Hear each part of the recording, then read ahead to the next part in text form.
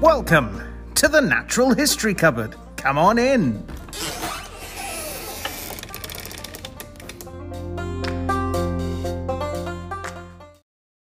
And welcome back to the Natural History Cupboard podcast, the place where the wonderful and weird parts of the natural world come together. I'm your host, Gareth, and with me, as always, is my co-host, Drew. Say hi. Hello. Didn't talk over you that time. Good. No, well done. Thank you. Definitely remembered. Thank you very much. And with us filling in for Aaron this week is the first time you've been on the podcast, is my wife, Paris. Paris, say hi. Hello. Hello.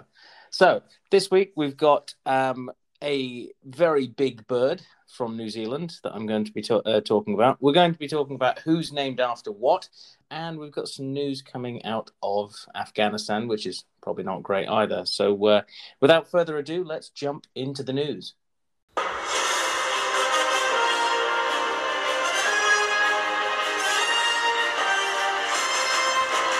It's the news! Right, so we're into the news, and this week, Drew's going to start us off with, actually, what on earth are you talking about? Well, you'll find out, won't you? Yeah, I probably should have asked you that before we started this segment. Anyway. Never mind. Let's get into it. Let's get into the news. So, Drew, take it away with your news article. I will. Well, I had a quick follow-up just to the white-tailed seagull article I spoke about many moons ago. Mm-hmm. So 12 more have been released on the Isle of Wight. I should have written down what total that makes, but it's 12 more to what was already there. So a few. So it's pretty good. I think there's about 20 or so before that. So yeah, this project is picking up more steam. So great news, and I'll try to remember to keep you all updated on white-tailed seagulls goings on and going forward. But otherwise, before we actually start, Drew, I was reading up on that as well because of the mention of one being around this way in around our area in Devon. Yes, up on Exmoor, wasn't he? Reading up on their distribution now in the UK, and because of the distances that they can fly, there is nowhere in the UK where hypothetically you couldn't see a white-tailed sea eagle now. So I'm waiting for the day when I see one land outside that window, and I can. Well, it may be coming sooner than we expect. I'd love in a decade or so, they could be everywhere, and that would be fantastic. All for the good. Yeah, all for the good. Let's see them in red numbers. Yeah, yes, yeah, loads. Stealing sandwiches from children. Yep, that's what I want to see. Anyway, my actual news article this week is all about some salacious sea snakes slutting up to scuba divers. So this article is from CNN. And it's titled, "Frisky Venomous Sea Snakes Are Confusing Divers for Their Mates." And the article starts by saying that highly venomous olive sea snakes may attack scuba divers as part of a misplaced courtship behavior. And I think they missed a trick here by not titling this article "Miss Snake and Identity." Oh! So divers are regularly reporting sea snake interactions involving chasing and biting, and the reasons for which were previously unclear. Just didn't understand why these snakes were get all up in their grill. A study has been published on this and suggests that male sea snakes may think divers are either potential rivals or mates, while female snakes think that they are possibly hiding places, possibly from these frantic males. They think that the divers are hiding places. Yes. I will, at the end of this, I will explain sort of like how this is all happening. So the study uses data collected by Tim Lynch, who described encounters with olive sea snakes in the Great Barrier Reef, Australia, from 1994 to 1995. In 74 of 158 encounters, sea snakes approached Lynch, and this was more common in the May-August mating season. So during this period, male sea snakes look for females, and they start courting them as soon as they see them. This largely involves flicking the female's body with his tongue, to check the chemicals on her skin to make sure if she's the right species and sex. Then he aligns his body with hers, maybe coiling around her to hold her in place so he can position himself for copulation. He's getting very, very saucy now. But the females often aren't interested, so they swim away. Male sea snakes were more likely to approach divers, particularly during mating seasons, according to the study. And in some cases, they would flick their tongue at the diver, and in 13 cases, they charged at the diver.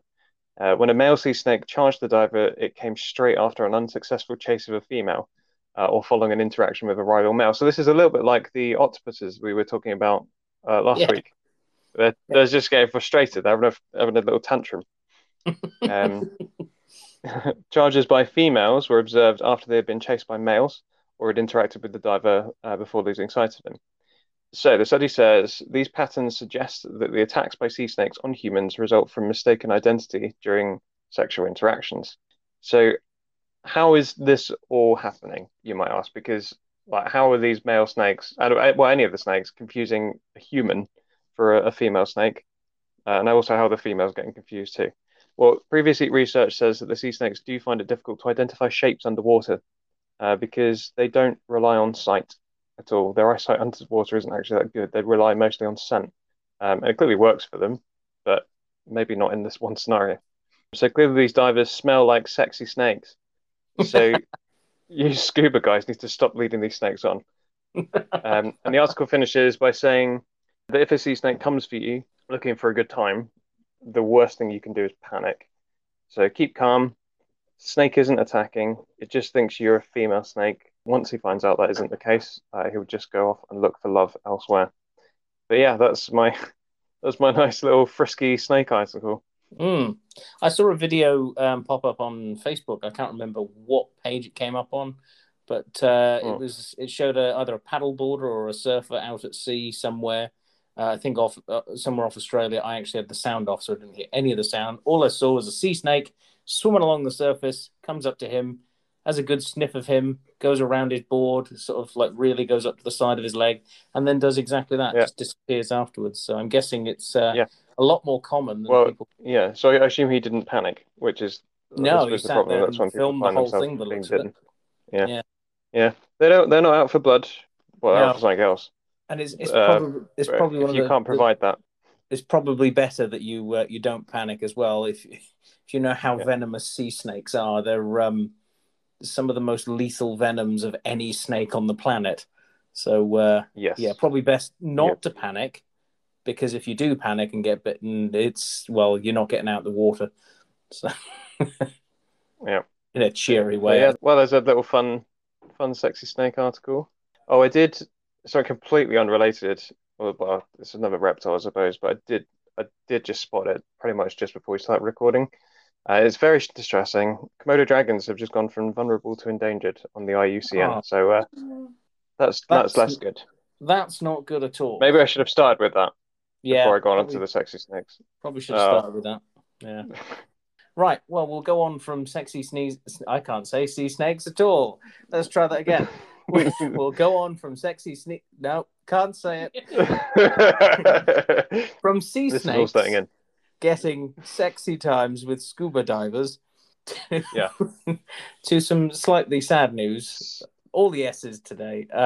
From Kabul Zoo in Afghanistan with Paris. So take it away with this fun, depressing article. That's always going to be good. Yeah. So it's history in the making, as we've all heard, from Afghanistan having some horrible things going on. And just one of the things coming out there at the moment is Taliban fighter points gun at miserable bear at Kabul Zoo amid treatment concerns. So in the picture, there's a group of fighters looking down on this bear in his enclosure, pointing a weapon at him. It's just really sad that, the zoo's having to go through all of this, as well as all the people. It's been confirmed that the bear hasn't been shot or shot at. None of the animals apparently have. But it's still sad that, half the animals, how they might be treated, especially with what happened before in the 1990s. There was a report that a bear had a grenade thrown in with him after he attacked another militant, which left him blind. And it's just, they're all kind of what's going to happen with the animals. The charities can be able to rally round. They can't run, they can't get away.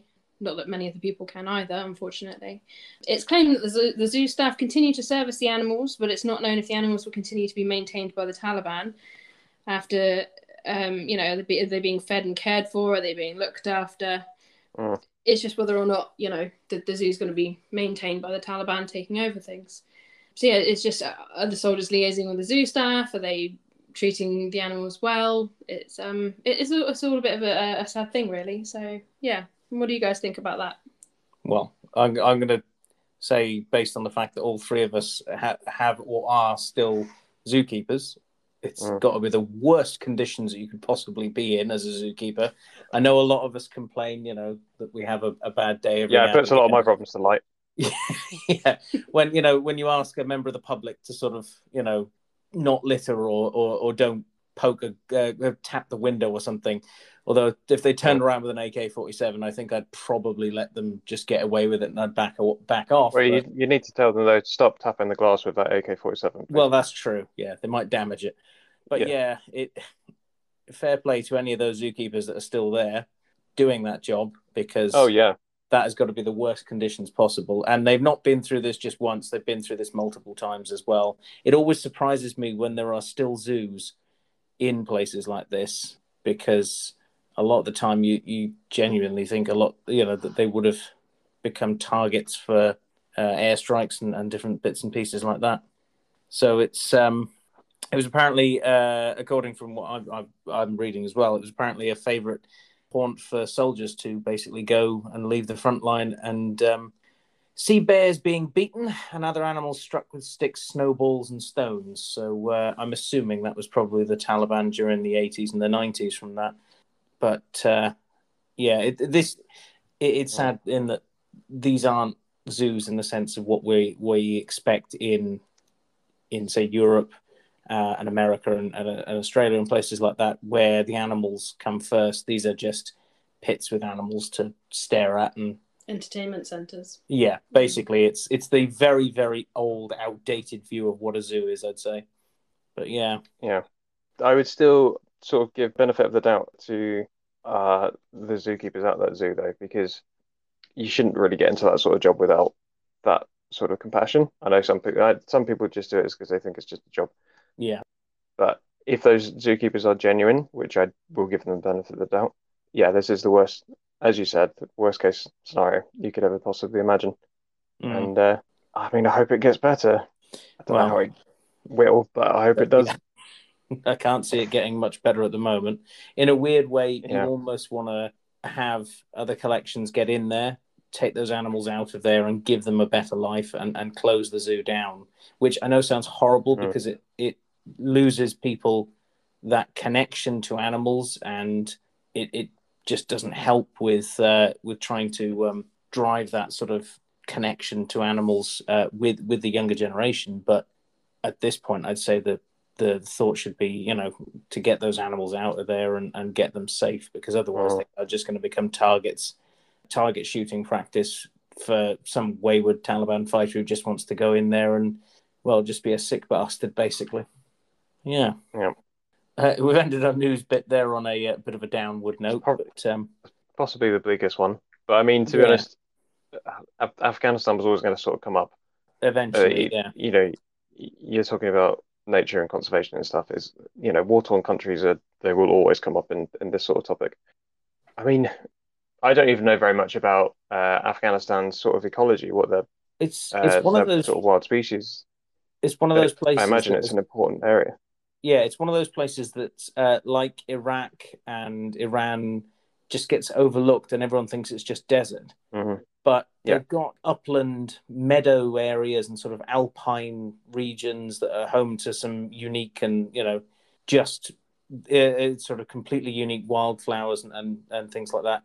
I think you get things like Syrian brown bears, obviously over Syria. I think even originally you'd have had Bactrian camels probably coming that far, because it is very far into Asia by that point. And if you go back far enough, you've probably found them there. But yeah, I can't think of much else that would be existing there these days. No, that's a shame. Yeah.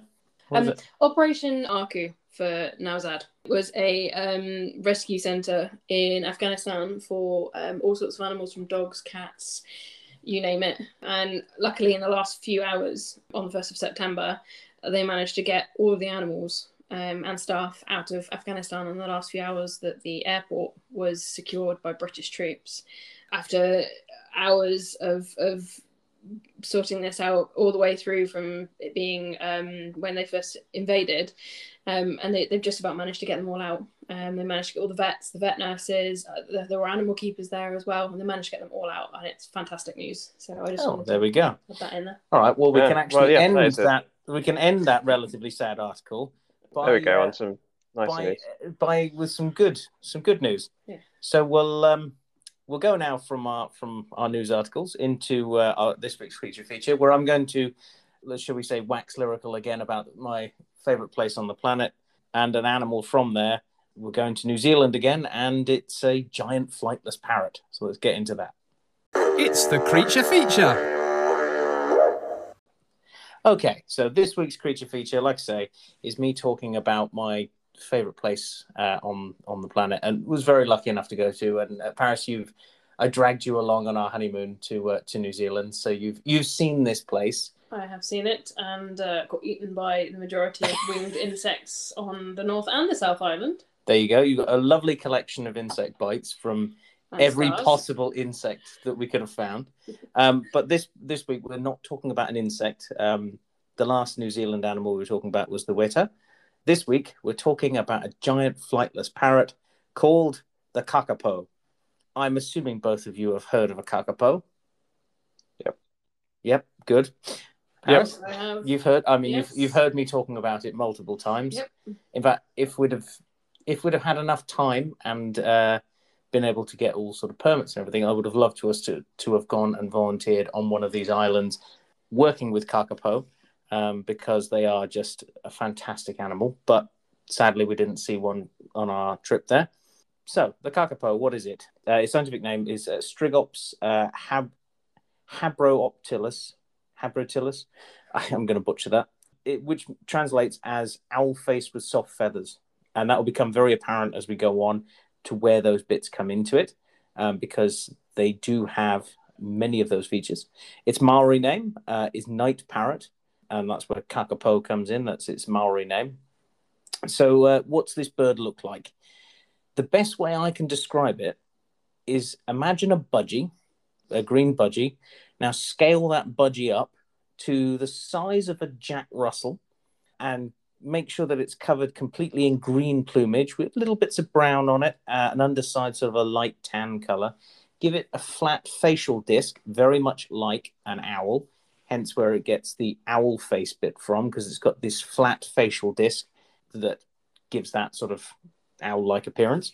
Not that they use it in the same way as an owl would for like effectively picking up sound, because these guys don't do that anywhere near as much as an owl does. It's got quite small wings for its size, and it can't fly. Like most of the birds on New Zealand, it gave up flying a long time ago, because why on earth would you bother if you've got no predators there to be able to eat you? So it's just not worth it. So they basically lost their ability to fly. They are quite heavy birds. They can weigh anywhere between 2 to 4 kilos, and the males tend to be bigger than the females. So your average weight is probably around the 3 kilo mark, but 4 kilos for a big adult male. And their feathers are said to be very, very soft, hence where the soft feather bit comes in their scientific name, and said to have a sweet but musty smell. So they're a very odd looking, but also very odd smelling parrot. Now, where on earth would you find these guys?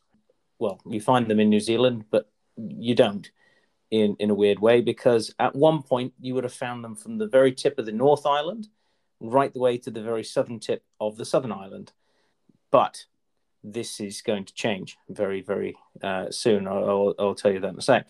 But the habitats that you find these guys in are everything from tussock grasslands on the South Island, which are essentially open, grassy sort of meadow areas, scrublands, forests, even podocarp forests as well, which are quite common in New Zealand. They're considered to essentially be just a habitat generalist. If you find a habitat there, you'd have found a kakapo at one point or another. But unfortunately, predators brought in by humans, first off by the Maori coming there in the 1200s, I believe, introducing the Polynesian rat as well as pigs. That basically signaled the death knell for quite a few species of birds in New Zealand. But the numbers were still there solid for quite a while until obviously we turned up as well. We certainly didn't subtract from the numbers of predators. We introduced stoats, foxes, cats, dogs, weasels, all sorts of mammals that basically do a very good job of catching and eating birds. And it doesn't matter if you're a 4-kilo parrot, you're not going to be able to compete against some of these things because they'll just eat your eggs. And in fact, one of the main defense mechanisms that they have is, in fact, to sit still, which is not really a defense mechanism if you think about it. If you think of any animal that you might have encountered in the Northern Hemisphere or pretty much anywhere else on the planet other than New Zealand, if you go near it and it sees you as a predator, it's probably going to run off in the opposite direction or fly off in the opposite direction. A lot of the species of birds in New Zealand went in the opposite direction of going, no, if I sit still, nothing will notice me. That doesn't work when a stoat's coming near you or a fox, because it then just goes, oh, that's great, and just picks you up and walks off with you. So, but presumably it did work against their own natural predators, which were airborne, right? Yes. So things like the Haast eagle, which should have been airborne, yeah. And one or two other smaller eagles. But if you're on the ground, you're not going to be seen. There were no ground-based predators to speak of, so they would have been safe until we basically turned up. So they were actually present for quite a while in all parts of New Zealand, up until the 1930s, where they went extinct on the North Island, and then 1985 on the South Island is when the last one was recorded, which is really sad because that's not that long ago that they were really quite present.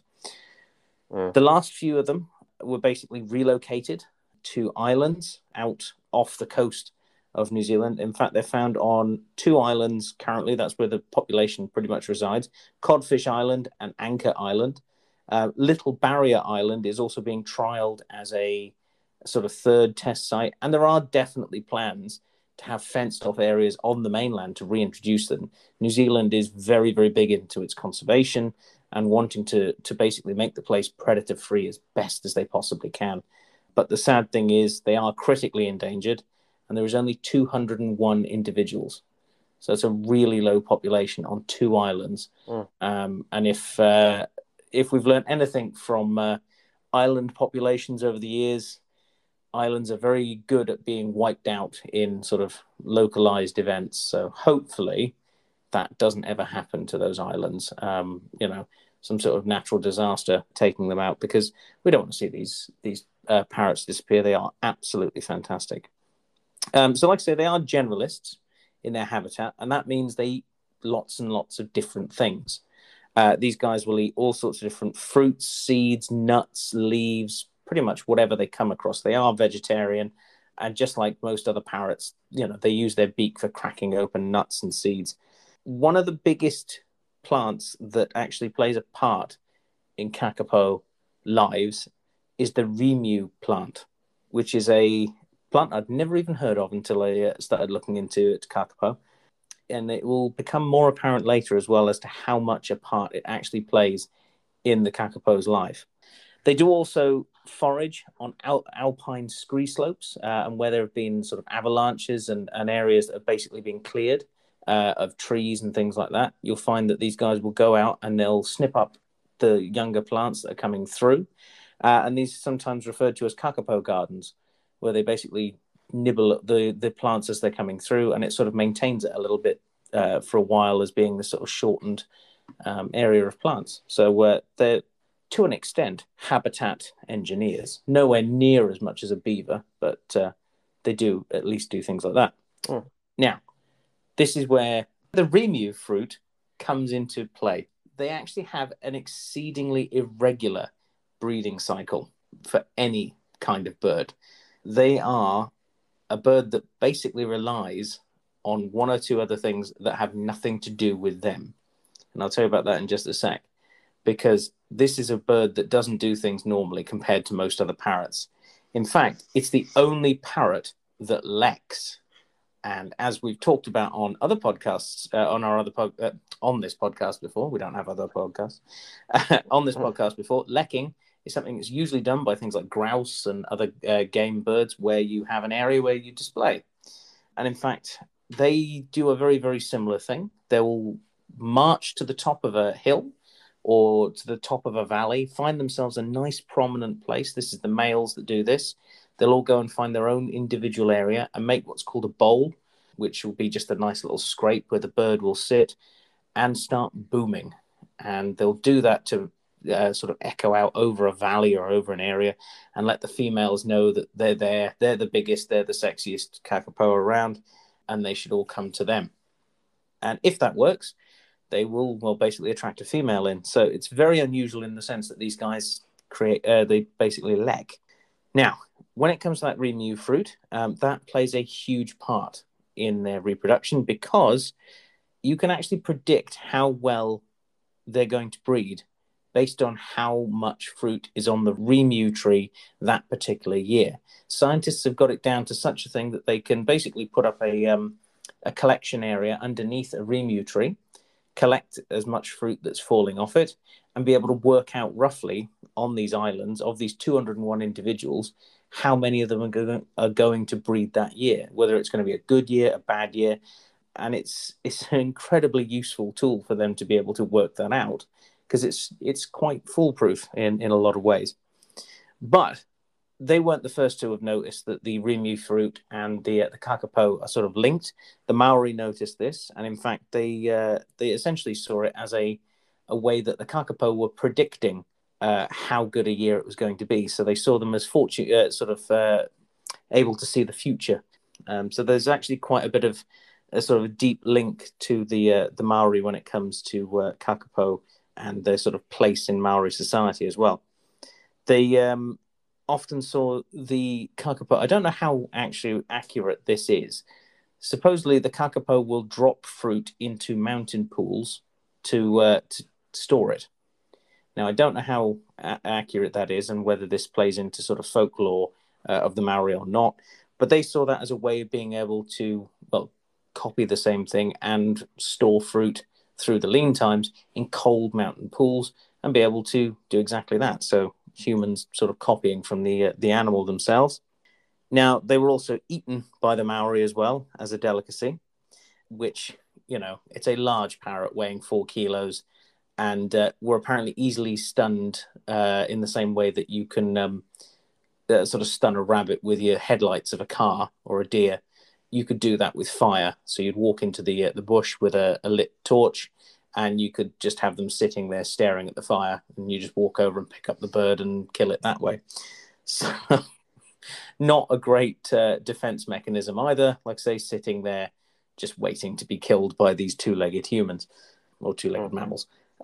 So yeah, there's a bit of an odd sort of relationship with the Maori when it comes to the kakapo, because they were used for their feathers. Like I say, they've got very, very soft feathers. And the Maori sort of chiefs would have capes made out of kiwi feathers and kakapo feathers. And one of these particular capes has over 11,000 feathers in it. So that's more than a few birds that would be in these feathers. So they were essentially ceremonial ones, but still, that's a lot of birds that would have been killed for them.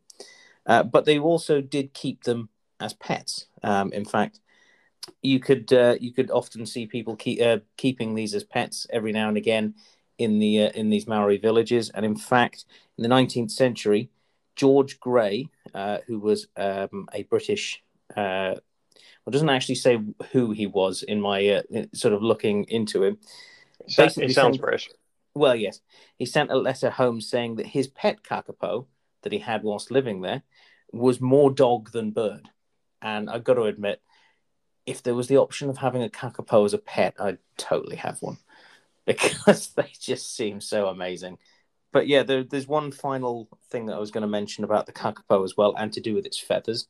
It's a Maori saying to do with how soft and how insulating these capes were that were made from kakapo feathers, is that you have a kakapo cape and yet you still complain about the cold. it's essentially what you'd say about someone who's never satisfied by anything. You're wearing essentially the warmest possible clothing you could be wearing, and yet you're still complaining. I think I can think of a few people that are like that would have a kakapo cape and still complain at the same time. But yeah, they're an amazing bird, and like I say, it was very unlucky that we didn't get to go and see one or anything like that. We saw kia, kaka, kiwi, I think even kakarikis, but yeah, a huge variety of different parrots in that part of the world. But kakapo, sadly, is one that is still eluding me on my list of birds to go and see in the wild. So yeah, any questions, you two, on the kakapo? Yeah, I have a question. You said obviously they were native to mainland New Zealand, and now they're only really found on the islands. Did you say they moved them to those islands? Were they not native to those islands at all? No, they were moved to those islands. I think they pretty much set them up there because, well, they're sort of last ark places that they could move them to and keep them safe effectively as they And saw presumably, yeah, so presumably there's no effects from the kakapo to the whatever native flora and fauna was on the island. No, these islands are very much close to New Zealand itself. There's another great story, in fact, that came from. In fact, I'm assuming you've seen Last Chance to See, that documentary series. It was Stephen Fry and Mark Carradine. Brilliant Course, yeah. series. There is one on the kakapo which I watched in part of my research for this, and they talk about the black robin in New Zealand, and that was a fantastic conservation success. There was something like 4 individuals left and 1 breeding female out of that 4, and they moved them in the 1980s to the Chapman Islands, which are quite a distance away from New Zealand, but they are still part of New Zealand. They took the entire population of 4 birds there, and now they're in the region of about 150, 160 birds. It's something that they've been doing in New Zealand for a while now to basically protect their species. They've done it with things like the giant wetters, the tuatara as well. They've been put onto these islands to basically keep them safe because the mainland is still highly populated by introduced species up and down both the North and the South Island. It's quite prevalent. So yeah, it's and the biggest threat, one of the biggest threats to them and to things like kiwis as well as dogs. Domestic dogs play a huge part in decimating their numbers because people let them off the lead. They go off and they find them sitting there in the burrows, and then just massacre them. So yeah, it's a place that is not. I mean, that happens here. Yes, that's true. Yeah. At least our animals are somewhat evolved to get away from things like that. They don't sit there and go, "Please eat me." So, yeah, no. And the one that's certainly worth mentioning from that documentary, and I think we've even liked its Facebook page, is Sirocco, the hand-reared kakapo, that is the one that you tend to see in pictures and things all the time, which is a fantastic ambassador for his species. Even if he is mounting the heads of people every now and again. Well, let him be. Let him be. He's been through. Exactly. He's happy. Yeah. Right. Well, there we go. We'll go from our large flightless bird of New Zealand, and we'll go into our pop culture corner. Oh, look, it's Culture Corner. Okay, so we're now into this week's pop culture corner, and we've done a bit of a dive into the amount of people who have got animals named after them. There are quite a few people that have had animals named after them by different scientists all around the world. Some have done it as a bit of a joke. Some of them have done it in sort of honorary mentions of them. And you'll see that there is basically pages and pages of these people have been named for all sorts of different things. So I'll start us off with a list of just some of the musicians that have had animals named after them. So I don't know whether you two are familiar with Earl Scruggs. No. I don't. So dueling banjos mean anything to you? A little bit, like vaguely. Ding ding ding ding ding ding ding. Yeah. Yes. Perfect. Yeah. Well, Earl Scruggs is basically, he is a famous. I put this in because I quite like his banjo playing, as it were. He is a massive pioneer of banjo playing techniques. I know that sounds really weird to have started off with this one, but he has had a species of banjo catfish named after him, which, is just perfect. Nice, If you're a nice. banjo player, name a banjo catfish after him, which is brilliant. Ronnie James Dio of Dio fame, unfortunately no longer with us, has had a spider named after him. A lot of these are going to be spiders and beetles that have been named after them. David Bowie, of course, or Bowie, has had a species of spider named after him, and it looks absolutely fantastic. The obvious pun on that being Ziggy Stardust and the spiders from Mars. It's a fantastic looking spider, like a bright orange colour, like a really furry huntsman. Really, really cool. Ozzy Osbourne has a spider named after him, although I personally think that they should have gone down the route of like naming a bat after him, would have been the obvious one. But, he might have bit the head off it. That joke's falling flat. Okay. Sorry. It's funny, okay? Mick Jagger. It wasn't for the bat. Well, no, I'm sure it wasn't. Mick Jagger's got a trilobite named after him and a sea snail named after him as well, which is kind of cool. Prince has a species of fly named after him, and this one gets its name because it was found eating a type of raspberry leaf. Raspberry Beret is one of his songs. Oh, you're clearly speaking to absolute the wrong people. Here. Anyway, I'm sure that some of our listeners out there will get that. I thought there was some sort of link to raspberry leaf tea, which is used to bring on early induction of labour, but okay. I mean, Prince wasn't well known for his. No, his I was birthing trying to think techniques. of a link there, but I couldn't quite. Fair enough. Lady Gaga's got a wasp named after her. Shakira has another species of wasp named after her. This is a parasitic species of wasp that actually causes the parasitized caterpillar to actually start jerking around and moving its abdomen. So, right, its hips aren't lying, basically. No. As it jumps around. No, in horrible pain, maybe. I'm fairly certain, yeah. But truthful. It's screaming in pain. Beyonce has got a fly named after her, and this was by an Australian entomologist. He's done this with quite a few different species of flies. In fact, we should have asked Dr. Erica about this particular species. Would have been a good one. It's got a golden ring around its bum, so if you like it, put a ring on it. And I think that's where he went with that particular joke for it. So it's I like a scientist who's got a sense of humour, as cheesy as it might be. Johnny Cash. Well, the world's exactly crumbling. Exactly. If Eric Idle has taught us nothing, it's always look on the bright side of life. Yeah. That as well. So Johnny Cash has a spider named after him. It's black in colour, just like Johnny Cash was described as the Man in Black. It's also found near a prison. Now, Johnny famously played a live show in a prison. I don't know if it's the exact same prison that he played his show in, but it is found in an area near this particular prison, so that's why they've given it that name, which I think is pretty cool. Bono has a spider named after him as well. This particular one lives in the Joshua Tree National Park in America, and the obvious reference being that the Joshua Tree album, which was U2's album. Is it also a tax dodger? It probably is, and it probably puts its album on your phone, and you can't get rid of it no matter what you do. Yeah. So I almost left that one out, apart from the fact that it was such a good sort of link between the two, because I really can't stand that. I'm not a massive YouTube fan at all. Paul Simon and Art Garfunkel have got trilobites named after them. Each of them.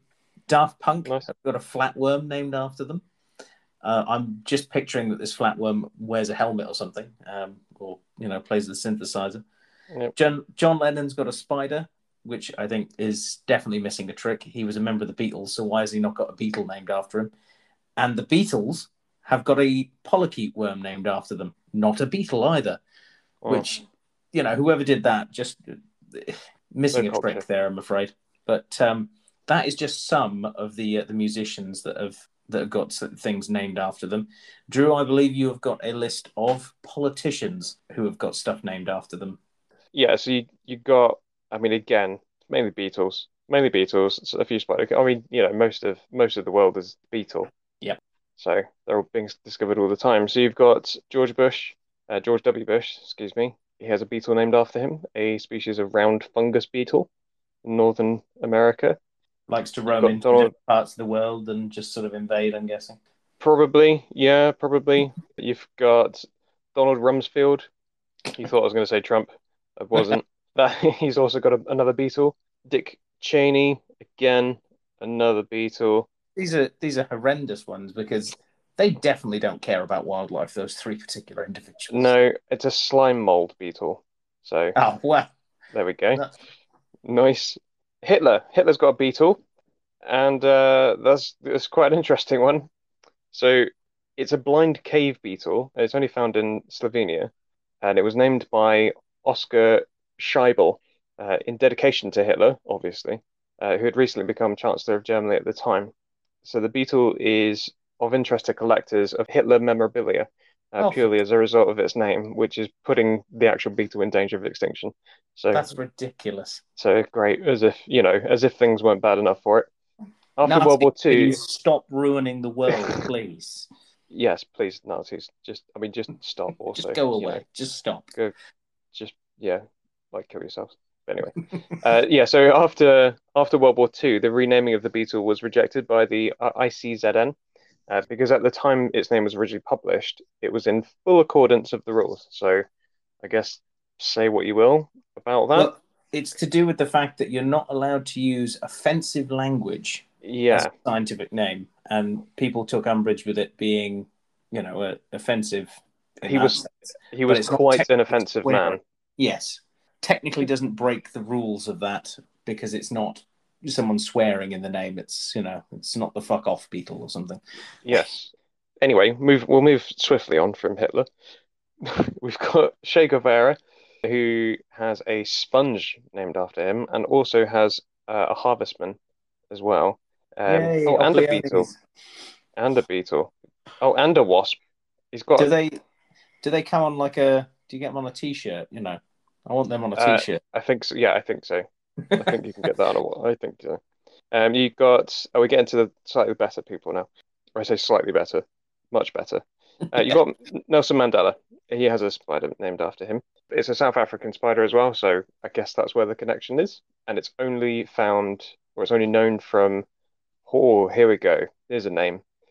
Isamangaliso Wetland Park, that's in KwaZulu-Natal.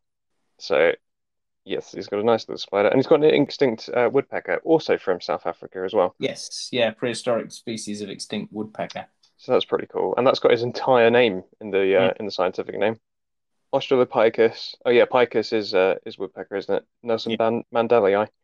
With Barack Obama, he's got a spider as well, and he has is that a finch? No, it's a fluke.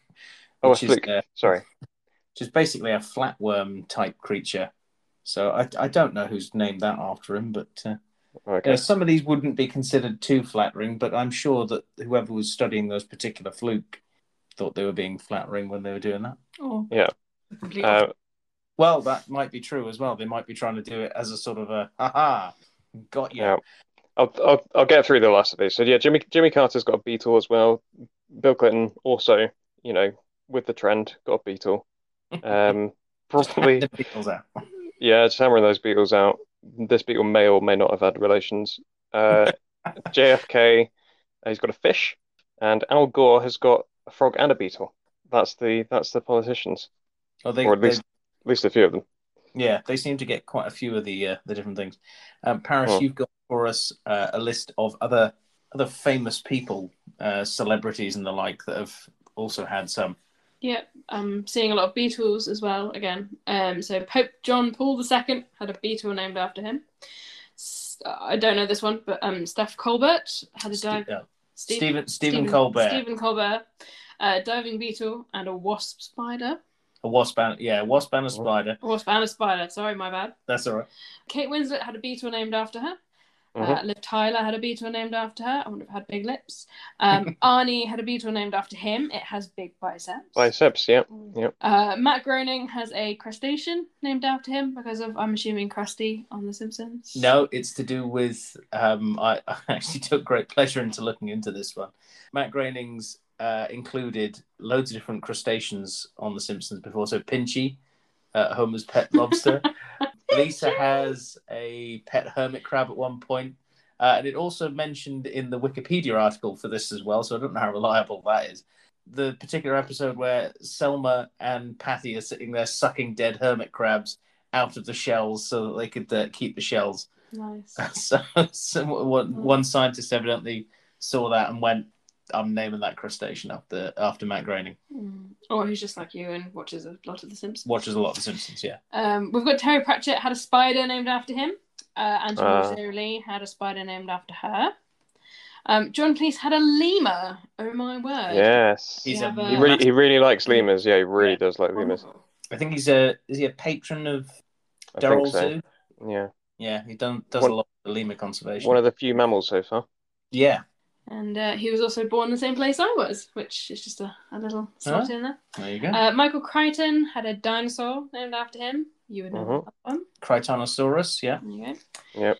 Harrison Ford had a spider. Edwin Snowden had a crustacean. Greta Thunberg has had a spider named after her as well.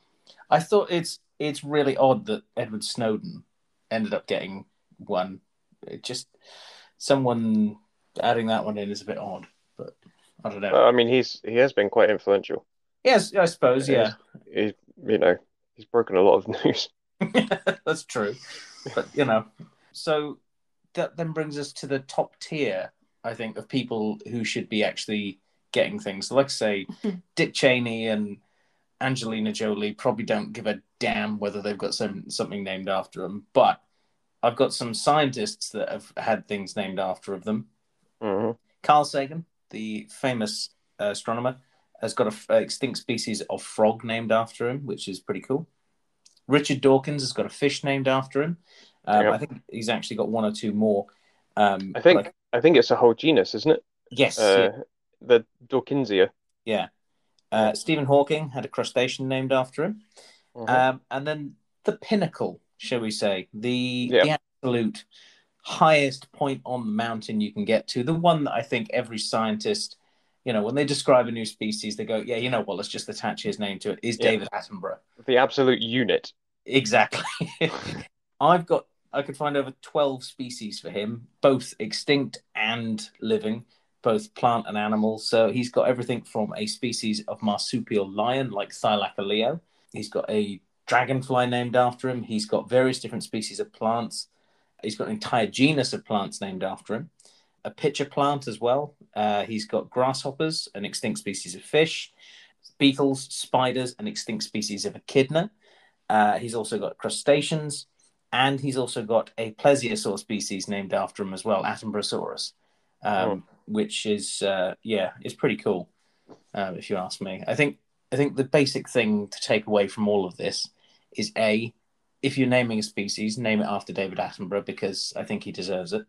And B, there are people on this list that don't deserve to have animals named after them.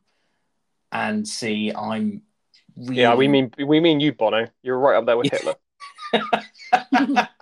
Wow. And C, I'm really jealous of these people. If there are any scientists out there, I'm just going to say it. Please name one after either the podcast or after me, because it's Natural History Cupboard DI. That's quite a lot. Yeah, I think that should be on there. It's no worse than some species. I don't know if that was good Latin either. Probably not. Probably not. I mean, these days it's not all Latin anyway. It's sort of it's bastardized Latin and Greek. So no, that brings me to, I have some honourable mentions, Gareth, that I wanted to throw in because I found some really exciting ones. There is actually a whole, again, it's Wikipedia, but there is a whole Wikipedia page on organisms named after J.R.R. Tolkien and either characters or creatures from his works, or even using the languages he created as well. So some of them have their scientific names are using Elvish, nice. or Cinder. But yeah, I have a couple of honourable mentions. Some that I really enjoyed. So there is Anthracosaucus barogus, which is an extinct crocodile, presumably that someone found whilst delving too greedily and too deep. The genus name Anthracosaucus actually means coal crocodile as well, so it was found in a mine. That's why it got that. That's why it got that name. So that's really cool. That's top-notch naming. There is Breviceps bagginsii, which is its common name is also Bilbo's rain frog, which Brilliant. I absolutely love. So nice. It's endemic to South Africa, and I looked up some pictures of it. It's adorable and grumpy looking. Does it disappear every now and again? Maybe. And then there's an entire genus of spiny southern African lizards. They have the name Smaug. Smile. Yeah, the giant girdled lizard, which is sometimes called the sun gazer, its Latin name is Smaug giganteus. But yeah, there's a whole genus of lizards that have his. But yeah, there's like I said, there's an entire Wikipedia article if you're keen on Tolkien, if you're keen on animals and natural history. I mean, there's a load of honorable mentions in there. Have a read through. They're really cool. There's actually one that I completely forgot and has just come to me now. Masiacosaurus knopfleri. Oh yes, Mark Knopfler. Yeah. Yeah, the dinosaur that was named after Mark Knopfler because they were listening to Dire Straits whilst digging it up in Madagascar. Which that's definitely one that deserves to be in there. Yeah, absolutely. Yeah. So yeah, like I say, I think we've established that we should have a species named after the podcast. I think that's a definite. Any scientists listening out there, please get on that. We genuinely mean that. But yeah, we'll jump from this into our emails. Bing! You've got mail. Ooh, it's an email. Okay, so we're now into our emails, and we've got one email this week that we're going to cover because it's quite an in-depth one. In fact, it's so in-depth it comes in two parts, and next week we're going to do the other part. So yeah, Drew, if you'd like to do the honors and read us the email out. Yeah, so this is a question that we had in from Jess. It's been a while since we've tackled a Jess question. So the question was, which natural history or wildlife TV personalities, explorers, scientists, or authors, etc., did you love as a child, and who do you admire or look up to today? Bonus points if there's a woman in there other than Mary Anning. I think that's unfair to Mary Anning personally because she's pretty cool. But, yeah, but she is the sort of the one you go to if generally, yeah. Paris, as our guest this week, do you want to take us out with who inspired you? Well, I'm going to leave the obvious Attenborough to these two guys because they're definitely more knowledgeable about him on that level. But going on a slightly different tangent, I have to admit that Star Trek was what got me into loving animals. It was the odd sort of prime directive of do no harm, try to conserve what's there, and watching that kind of exploration and thinking, humankind can go forward in a civilized and educated and in a world where we just want to better ourselves. It's not about money. It's not about who has the biggest house or who can do the best this. It's about helping and supporting each other and bringing that forward for the next generation. Mainly the Star Trek Captain Picard, of course, Patrick Stewart. Oh, he's the best one. Yeah, of course. So that kind of from a very young age got me into that. And I kind of saw people a lot of the time as Q, I'm going to be honest, the kind of interfering busybodies, meddling and making things worse. But yeah, I guess I kind of feel a lot of times I was born into the wrong generation because of that. But yeah, that's what inspired me to sort of go after animals and sort of want to be a better for the world that we live in. And I sort of do that. I don't know if it's been mentioned, I'm a veterinary nurse. So just to give that as a different one. These guys are, zookeepers. I've done zookeeping. It's a different kind of job. It makes a different kind of person. But yeah, I diverged into veterinary nursing because I found myself enjoying the medical side of it a bit more. Yeah, but there you go. You want to see the insides of animals as well as their outsides. Yes, but make sure they stayed on the insides and in a healthy fashion. Definitely. Yeah, you get them out, have a look, and then put them back in. Yeah, in the right order. Yeah.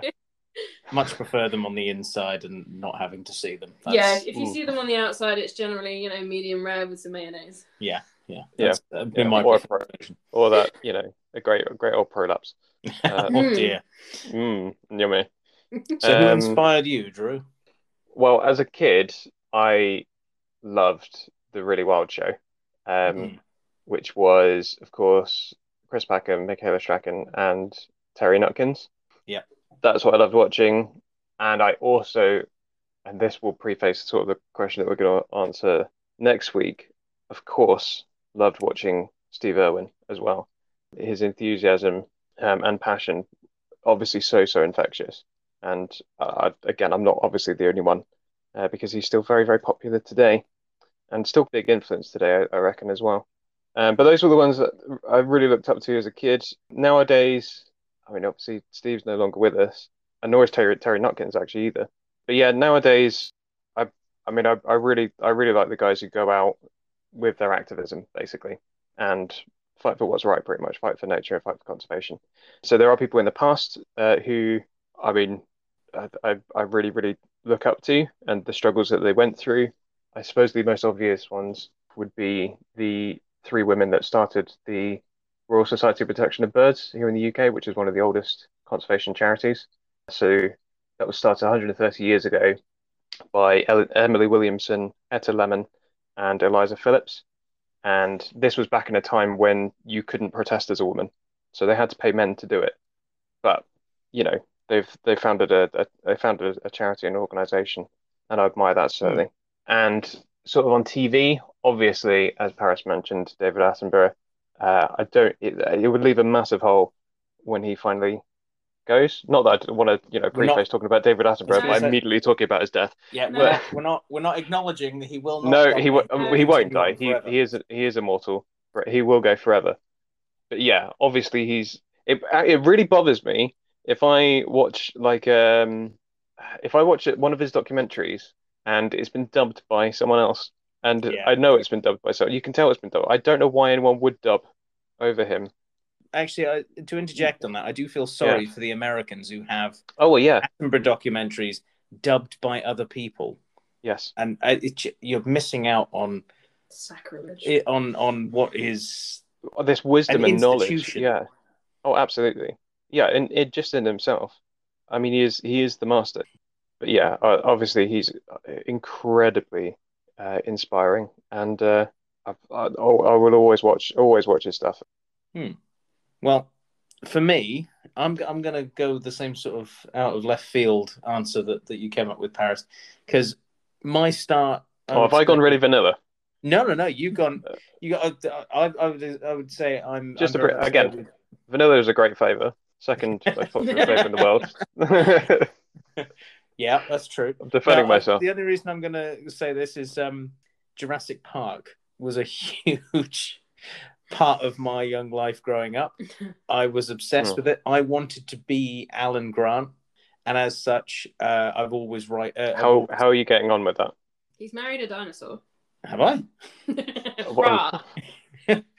I didn't say it. You said it. Okay. No, essentially, Sam Neill is a massive sort of. I'm a massive fan of Sam Neill's work and everything. He did a really good documentary series on New Zealand wildlife, so that technically counts. In the sense that he is a wildlife presenter. But for me, it's Attenborough. Obviously, is the big, the big sort of driving force. So I've always said David Attenborough and Sam Neill are the two people who have driven me in the direction that I have initially. And then I'm massively big cheerleader for Mary Anning, because the more you find out about her and the more you find out about the discoveries she made and how they were just thrown aside a lot of the time by the establishment at the time, you just, you end up basically becoming more and more enamored for what she did. So she was she's quite a big thing. And I would say Steve Irwin as well. Yeah, he played a big part, especially at the time when I was watching his stuff. I was living in Australia. There we go. We've got it in there this week. I think we missed it last week. Yeah, we did. We did. But it was really, it was seeing Australian animals and then seeing them up close. And I got to admit, I did end up going out looking for things to find. Didn't thankfully manage to find any crocodiles because they didn't live where we live. But I certainly did go looking for lots of different things in the process of doing that, and also learning an awful lot about different Australian animals. But the other one that I thought is definitely worth bringing up is Nick Baker. He's a fantastic wildlife presenter, and I got the chance to meet him a couple of years back now, and he did a fantastic series about weird animals. And I've always been one for looking for the weirdest animal possible. So he's played an important part in sort of that. I suppose let's also throw in there Steve Backshaw, because he's done a lot for getting kids involved with nature as well. So yes, I think actually Steve Baxter. No, actually, no. I'm not going to say that. I'm going to scrap that. Never mind. Don't worry. I'm not going to say that. okay. I was going to say that he could well be the David Attenborough's replacement, but I'm not going to. I'm not going to say. Well, I'm just not if going to you talk about it. no, if you were to pick anyone, I'd say it's a Yeah. valid point. I'd say Steve Backshaw is probably a good contender, but no one will ever really live up to David Attenborough, I think, in spirit, if anything. So. Yeah. I should also mention as well, currently I watch Spring Watch or whichever season it is. In the UK we have Spring Watch, Summer Watch, Autumn Watch, Winter Watch. They're filmed sort of live, although they do have recorded bits too. The presenters on there also includes Yolo Williams. He's great as well. Yes, Gonna name drop, Spring. managed to meet him as well.